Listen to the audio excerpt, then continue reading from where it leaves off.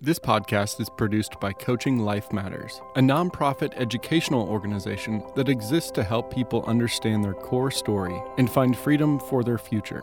Connect with us at coachinglifematters.com. How often have you experienced being loved, regardless of a massive failure? This can happen and does happen. This audio contains the true story of a man who felt like a failure after betraying his best friend. He received an incredible surprise in return. Listen to the greatest story ever told. It was 38 years ago. I was a freshman, 18 years old at Ole Miss, and I was seeking for a way to live. What was modeled for me by my mother and father was what I called living death. I could only see through the window of life experience that I had lived up to that moment. And I was searching for a way to survive the raw emotions of shame and guilt and fear and aloneness and despair that screamed inside and at the same time were so destructive that they had to be muffled, because were they to be released, they would damage the people around me and even my own life. One night I lost control. I got drunk. I said I'd never drink because of what I had seen and experienced in my own family, that I never wanted to go through that, and yet I found myself there. I felt the pain and the loss delivered by my parents, who used alcohol to deal with their own guilt and shame. And now I was working their darkness and beginning to follow the way that they had marked for me. I'd experienced hell on earth and was confronted with my decision to travel the path of alcoholism that my grandfather had laid out for my mother and all of her brothers, and that my own father traveled. Inside, I had feelings that I could tell no one. On the one hand, I wanted to be the good guy that rides in on the white horse and saves the day and rescues people. On the other hand, I knew that I could kill under certain circumstances, and that I was full of lust and evil that shocked my own awareness of myself. I lived in confusion and guilt and shame, with a longing passion to demonstrate that this life can have more significance than what I was told it could have. When I was a little boy, my grandmother, who had a third grade education, taught me that Jesus loved me. And she got it across, because I remember as a 6-year-old I was sent to the store to get a loaf of bread, and I had to pass the church house. And on the way back I got tired, and so I laid the loaf of bread down, put my head on it, and I went to sleep. So I felt safe around the place where I was told about Jesus. The night after I got drunk 38 years ago, I read the life of Jesus in the book of John in one sitting for the first time. There was one line that stunned me. I'll never forget it. It was this one. Jesus said, "I came to give life and to give it abundantly." The gut response that I had to that was, he's a liar, or he's crazy, or he's telling the truth, and I'm going to find out. This is Your Life Matters with Terry Smith. Terry has helped over 10,000 people during the last 40 years. Every year, he provides premarital services to roughly 50 couples and coaching to roughly 25 businesses. Every month, he provides coaching to roughly 90 individuals, 40 of whom are veterans. In addition to crisis intervention services he provides on a regular basis. One of those whom has received Terry's services is Quentin Dickerson. He went through his core story with Terry Smith, and here he gives a personal example of how Coaching Life Matters impacted his life. I may be a little bit unusual. I've known Terry since college days, so I've known him over 4 years.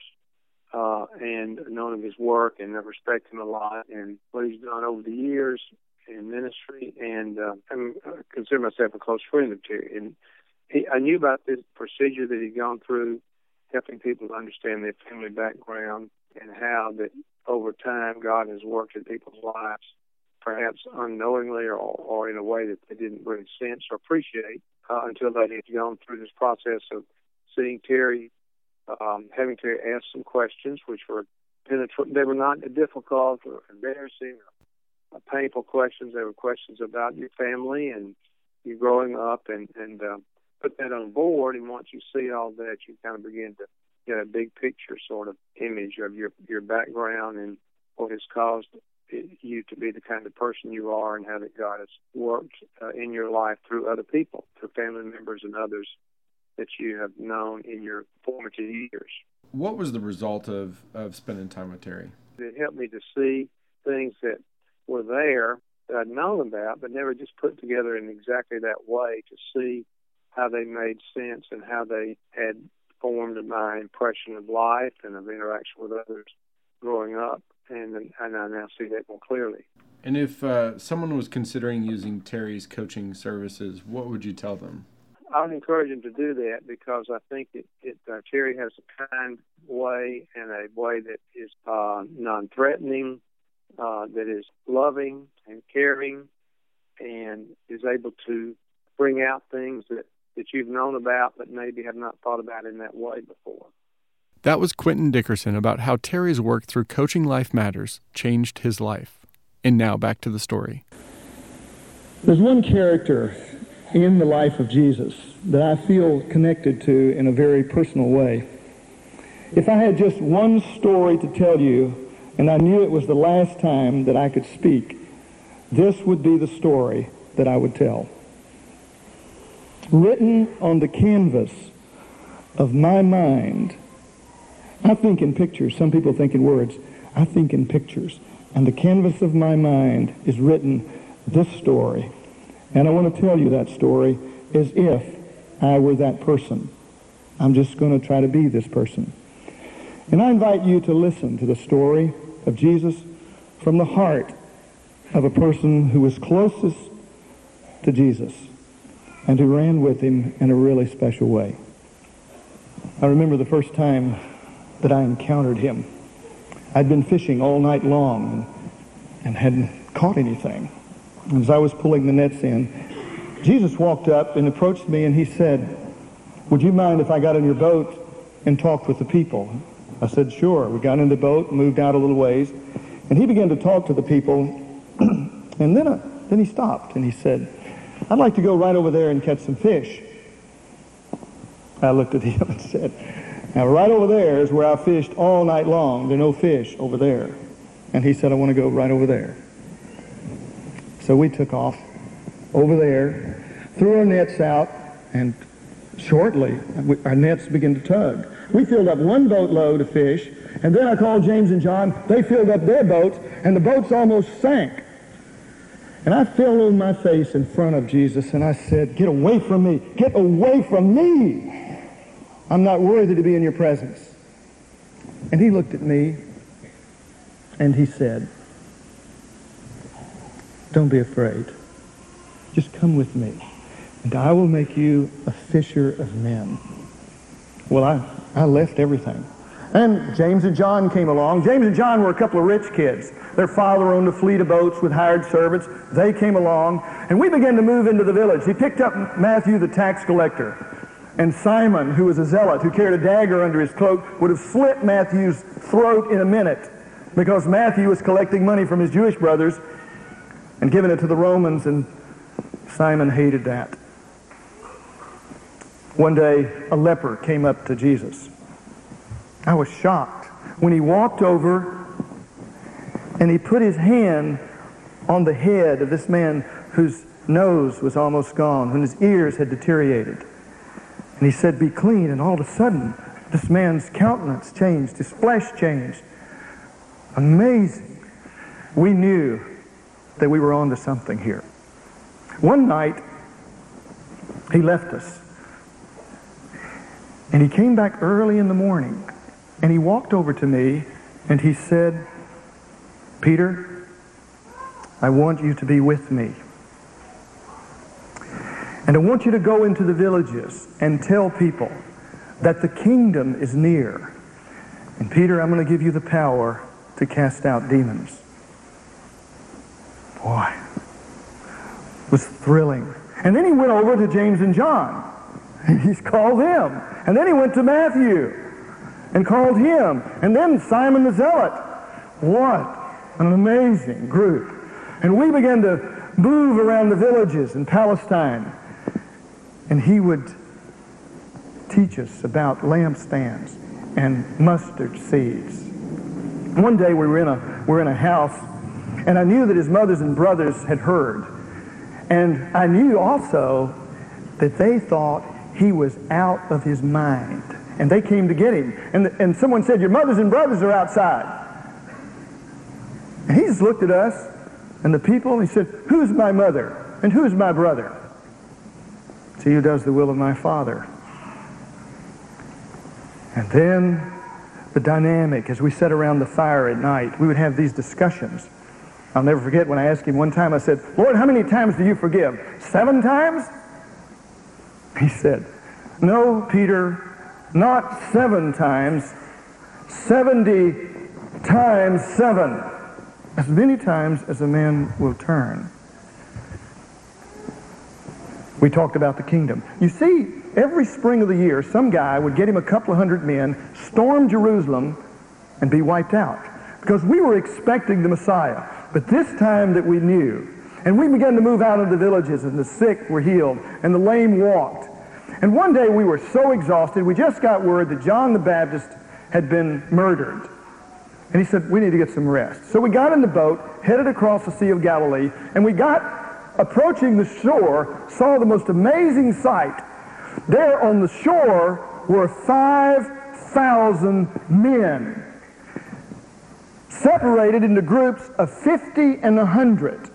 And Jesus looked at them, and he said, oh, they're like sheep without a shepherd. And he went ashore, and we gathered with those people, and he fed them. But then something happened. It was at this point, everybody had been following Jesus. And all of a sudden, after he had fed them, he turned to me and the other disciples, and he said this, just like this. Get in the boat and get out of here.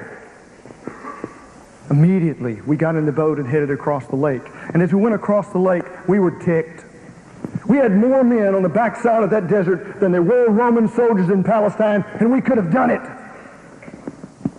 I didn't understand the feeding, but I knew it was time. And to top that off, when we got back across the lake over in Capernaum, and all of the people gathered, and they approached him, and he confronted them. He says, the reason you're following me is because you want to use me to get what you want.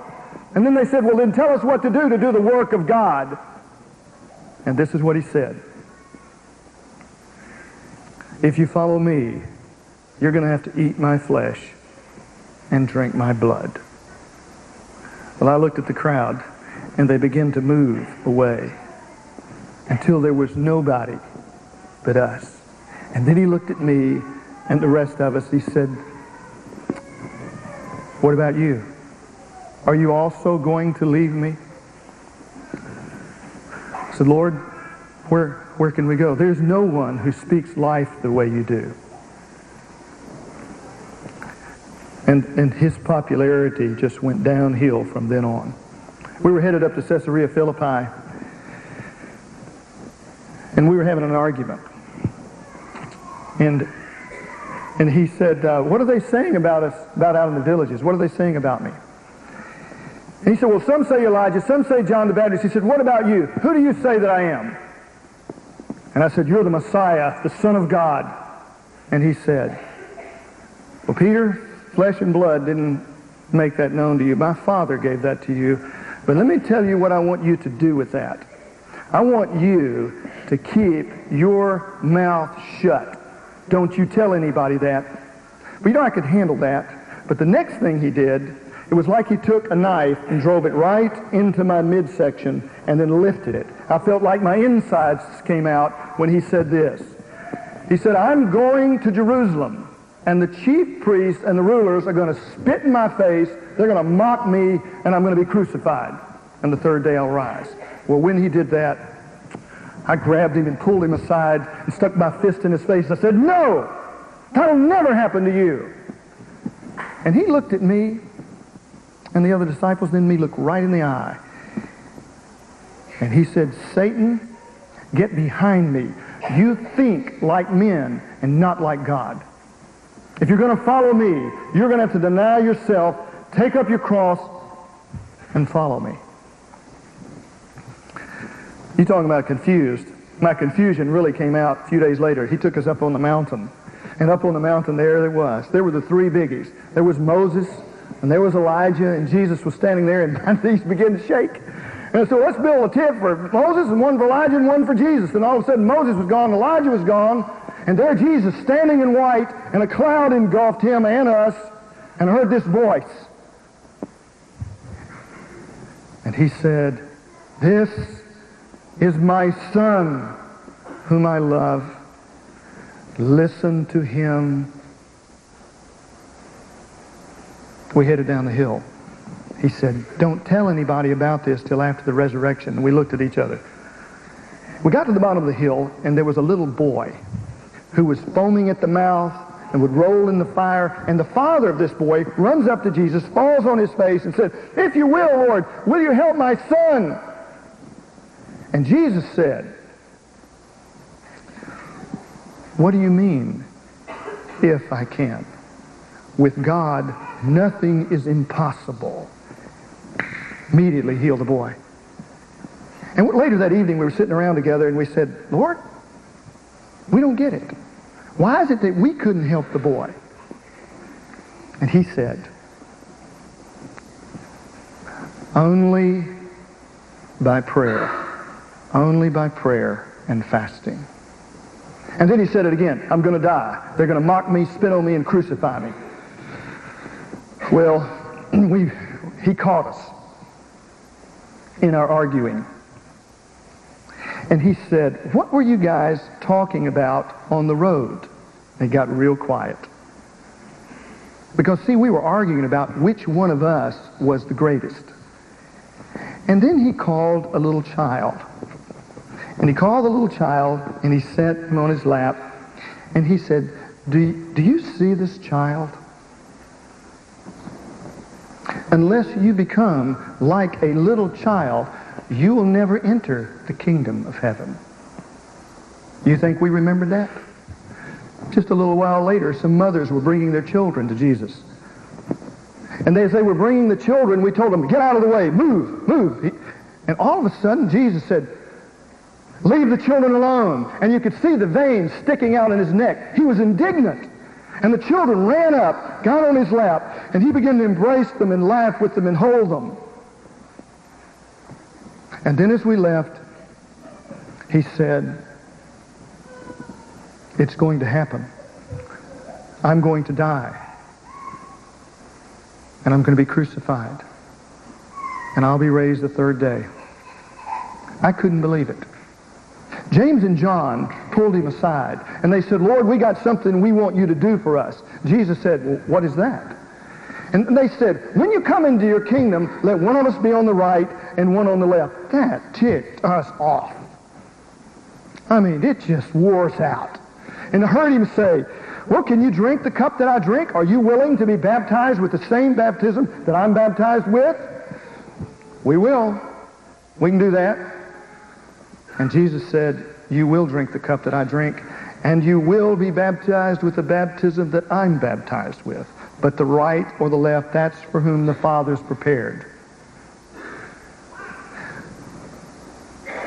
The Son of Man came into the world to give his life as a ransom. And if you're going to be great in my kingdom, you're going to have to be a servant. Next thing that happened, we were heading through Jericho, and there was this blind guy, his name was Bartimaeus, standing on the side of the road, and just screaming, Jesus, have mercy, have mercy. People told him to shut up. All of a sudden he stopped. He said, bring the man to me.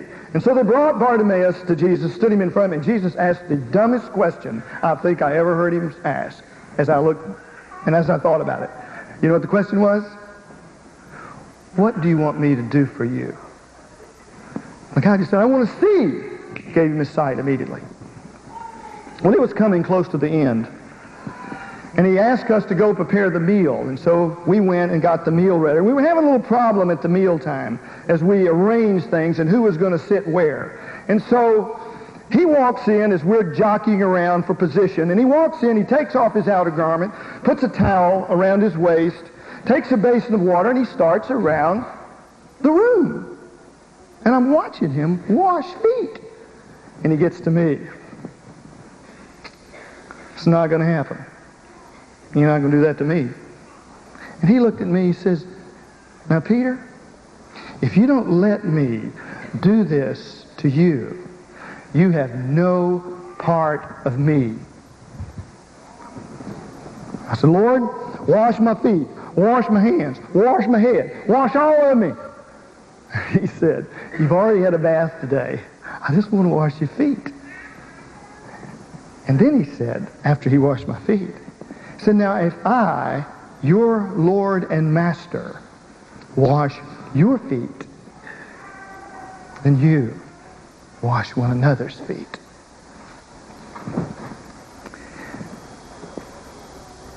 The next thing was hard. After the meal, he said, all of you are going to leave me. There's not one of you that's going to stay with me. And I thought, yeah, he knows James and John. Yeah, he knows them. He knows Simon. He talks a big stick. Matthew will leave. And I looked at him and said, yes, Lord, they'll all leave you, but you can count on me. Not only can you count on me, I'll die for you. I'll go to prison for you. And he looked at me, shaking his head, and said, no. Tonight, you will deny me 3 times before the cock crows. Now that hurt. He shared with us later how he loved us, he'd chosen us. He took us to a quiet spot that we often went to. We would go and sing. And we would sit around and try to explain these stories, these parables that he would tell. And then he came to me and to John, and he said, I need your help. Would you pray for me? And then he left. And I heard him scream. I could hear him hit the ground and say, Father! Next thing I knew, he's waking me up. He said, could you watch just 1 hour? And then he left again. And he woke us up the second time. He said, I needed you. And then he left again. For 3 hours, he was just prostrate, sweating like blood. And then the soldiers came. And as the soldiers got there and moved on him, I pulled a sword and I slashed, ripped the guy's, trying to rip his head off, just clipped his ear. Jesus stopped me and said, put down your sword. Do you not think that I'm going to drink the cup that my Father has given me? If I wanted to, I could have called 12 legions of angels to fight this battle. My kingdom is not of this world. And they took him. They bound his arms and they drove him, took him off, took him to the courtyard. And so he goes into the courtyard, and I follow. As I come to the gate, someone said, you're one of the disciples. Not me. Went on in, got over by the fire, warmed my body, overheard the bantering and the hitting and the abuse that he was getting, and the Caiaphas screaming, blasphemy, and heard him striking. And someone said, yes, you are. You're one of them. I said, not me. And then a woman eased up beside me and looked me right in the eye, and she said, yes, you are. I can tell by your accent. And I called down curses. No, I've never known the man. And the cock crowed. And I turned, and I looked into the face of the Master. It's the first time I ever saw who I really was. And I wept, and I wept. And there is no language to describe the shame and the guilt and the tragedy that I knew in my life was, and they took him out to a garbage dump and ripped him apart, and he was gone, and all of our hopes and all of our dreams down the tube was over, and my life was worthless, just like it was when I met him the first time. Some women got word to us that the tomb was empty, and we said, that's ridiculous. We went to the tomb. I went to the tomb, and it was gone. And they said that an angel spoke, and that the angel said, go tell my disciples and Peter. And that afternoon, he found me. And I want to tell you what he told me. He came up to me, and he put his arms around me, and he said, Peter, do you remember when you were sleeping in the garden while I was praying? I want to tell you what I was praying. I was praying for you, that you would understand that the Father loves you as much as he loves me. And I want you with me. And I wept again. And I wept. And I didn't know what to do with this. And so I said, I'm going fishing. And I took off. And James John said, I'm going too. And Nathaniel says, I'm going. And Thomas says, I'm going. And off we went. We went to the fishing hole. Went out on the sea, and we sat on the lake all night long. And we talked about these stories. We talked about that woman who was in the crowd, had been sick for 12 years, spent all of her money, and how nobody saw her. We're all pushing and shoving. And he said, who touched me? And there was this woman in the crowd. He was aware of her. The little children. The kingdom had to do with something with little children or a blind man. And all night long, we fished, but we remembered, and we thought about him and how much he loved us. And then we got this, it was dawn. The sun was coming up, and there was this guy standing on the shore, and he said, hey, you guys caught any fish? We looked at him, no, I didn't caught any fish. He said, well, throw your nets on the right side. Pitched them on the right side. There he was. We started catching these fish. And we hauled in, the boat got full, and John says, it's the Lord. Man, I wasn't going to wait for them fishing. I dove in, swam ashore. I went over to the bank, and there he was on the shore, had this big fire going here. Some fish and hush puppies. He had them all, said, bring some more fish. And he just fixed breakfast, and then he started passing us breakfast, and we just had the biggest old time. And then he looked at me, and he said, Peter, do you love me more than these? Oh, Lord, I love you. He said, then feed my sheep. And then he said it again. Peter, do you love me? Lord, I love you. Then shepherd my sheep. And when he said it the third time, it really hurt. He said, Peter, do you love me? Oh, Lord, I do. Then feed my sheep. And then he said to me, he said, now as a young man, Peter, you can go and do whatever you want to do and be wherever you want to go and do whatever you want to do. But when you get older, they're going to bind you up, and you're not going to be able to do that. And I looked at him, and I said, well, what about John? And he said to me, Peter, what's that got to do with you? You follow me. Isn't that a great story? Isn't that something? And I want to tell you the point that I got out of that. And I don't know if you get this point, but this is the point I got from it. That if Jesus wouldn't turn his back on Peter, you can mark it down. He won't turn his back on you. There is not anything you could do, not anything that you've done, that the God that Jesus revealed from the revelation from the creator of the universe broke into history and put a stamp of value on a human being. And I've decided that I'm going to go with it. And if he wouldn't leave Peter, he ain't going to leave me. It doesn't matter what. I got two stories. Now I'm be done. Back at Ole Miss 38 years ago, Man, I was excited. He loved the woman at the well, and the woman caught in adultery, and Zacchaeus. And I said, man, if that's God, then I'm going with it. And I started following him. I started going to church. And the preacher took me under his wing. It was great. I mean, he loved me. I don't know why he loved me. In fact, first service, there were some people from Ole Miss who were here who remembered back then. And this minister took me under his wing. I'd wake him up in the middle of the night to talk to him about that girl I was dating over in the Delta, trying to figure this thing out. And he loved me. And he had a wonderful wife and 3 beautiful children. And I said, boy, he's going to show me how to do it. Guess what? Life struck the minister, and divorce hit. And his life crumbled in front of me. And I said, oh, God, if the preacher can't make it, how can somebody as screwed up as I am make it? Well, our God is real good. He planted a thought in me, and he led me to old Peter.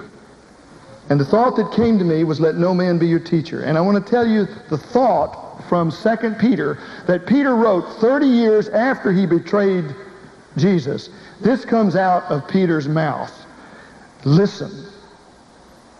His divine power has given us everything we need for life and godliness. And through our knowing him, our knowledge of him, who called us by his own glory and goodness, and through these, he's given us his magnificent promises, so that through them you may escape the corruption of this dark world. Did you get it? 2 things. I decided I can't trust my mother, I can't trust my father, I can't trust the preacher. What about Peter? He might have figured it out. And do you know what he said? And I'm here standing before you 38 years later, that the path, that knowing him and knowing that story and knowing those promises, he said, therefore, here's the path you get on, Terry. Add to your faith, I didn't have much of it, but add a little bit. To your faith, goodness, didn't have much of that, add a little bit. To that goodness, knowledge, listen, learn the story. To that knowledge, self-control. And to that self-control, persevere. Keep getting back up. If Peter could keep getting back up 70 times 7, I can get back up 70 times 7. And to that perseverance, kindness. And to that kindness, love. And if you continue on this path, your life will neither be barren nor unfruitful. You can count on it. And you know, he was right. You know the best thing I've taught my children?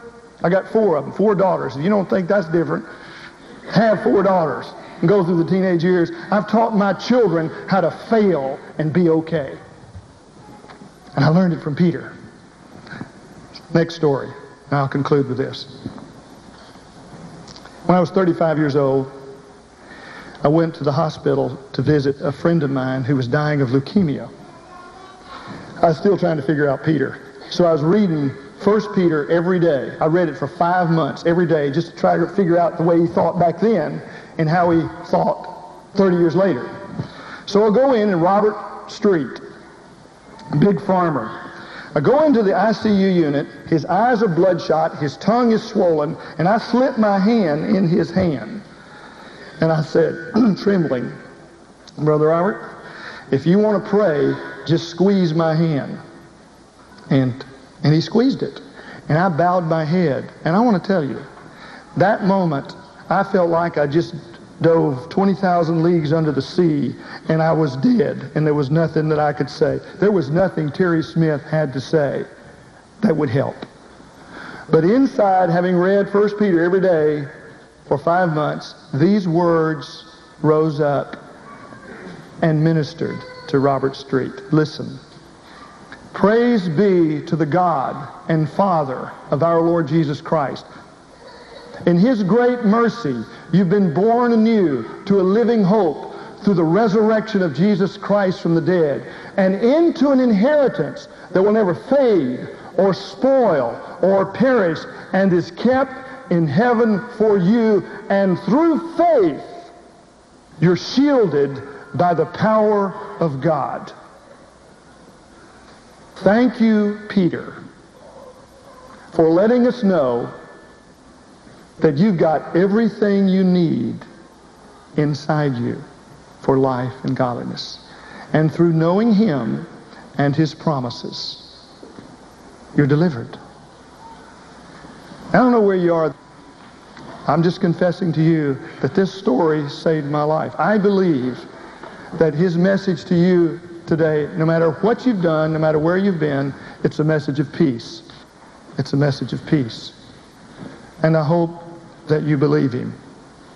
And if He would love Peter, He loves you. And nothing can ever change that truth.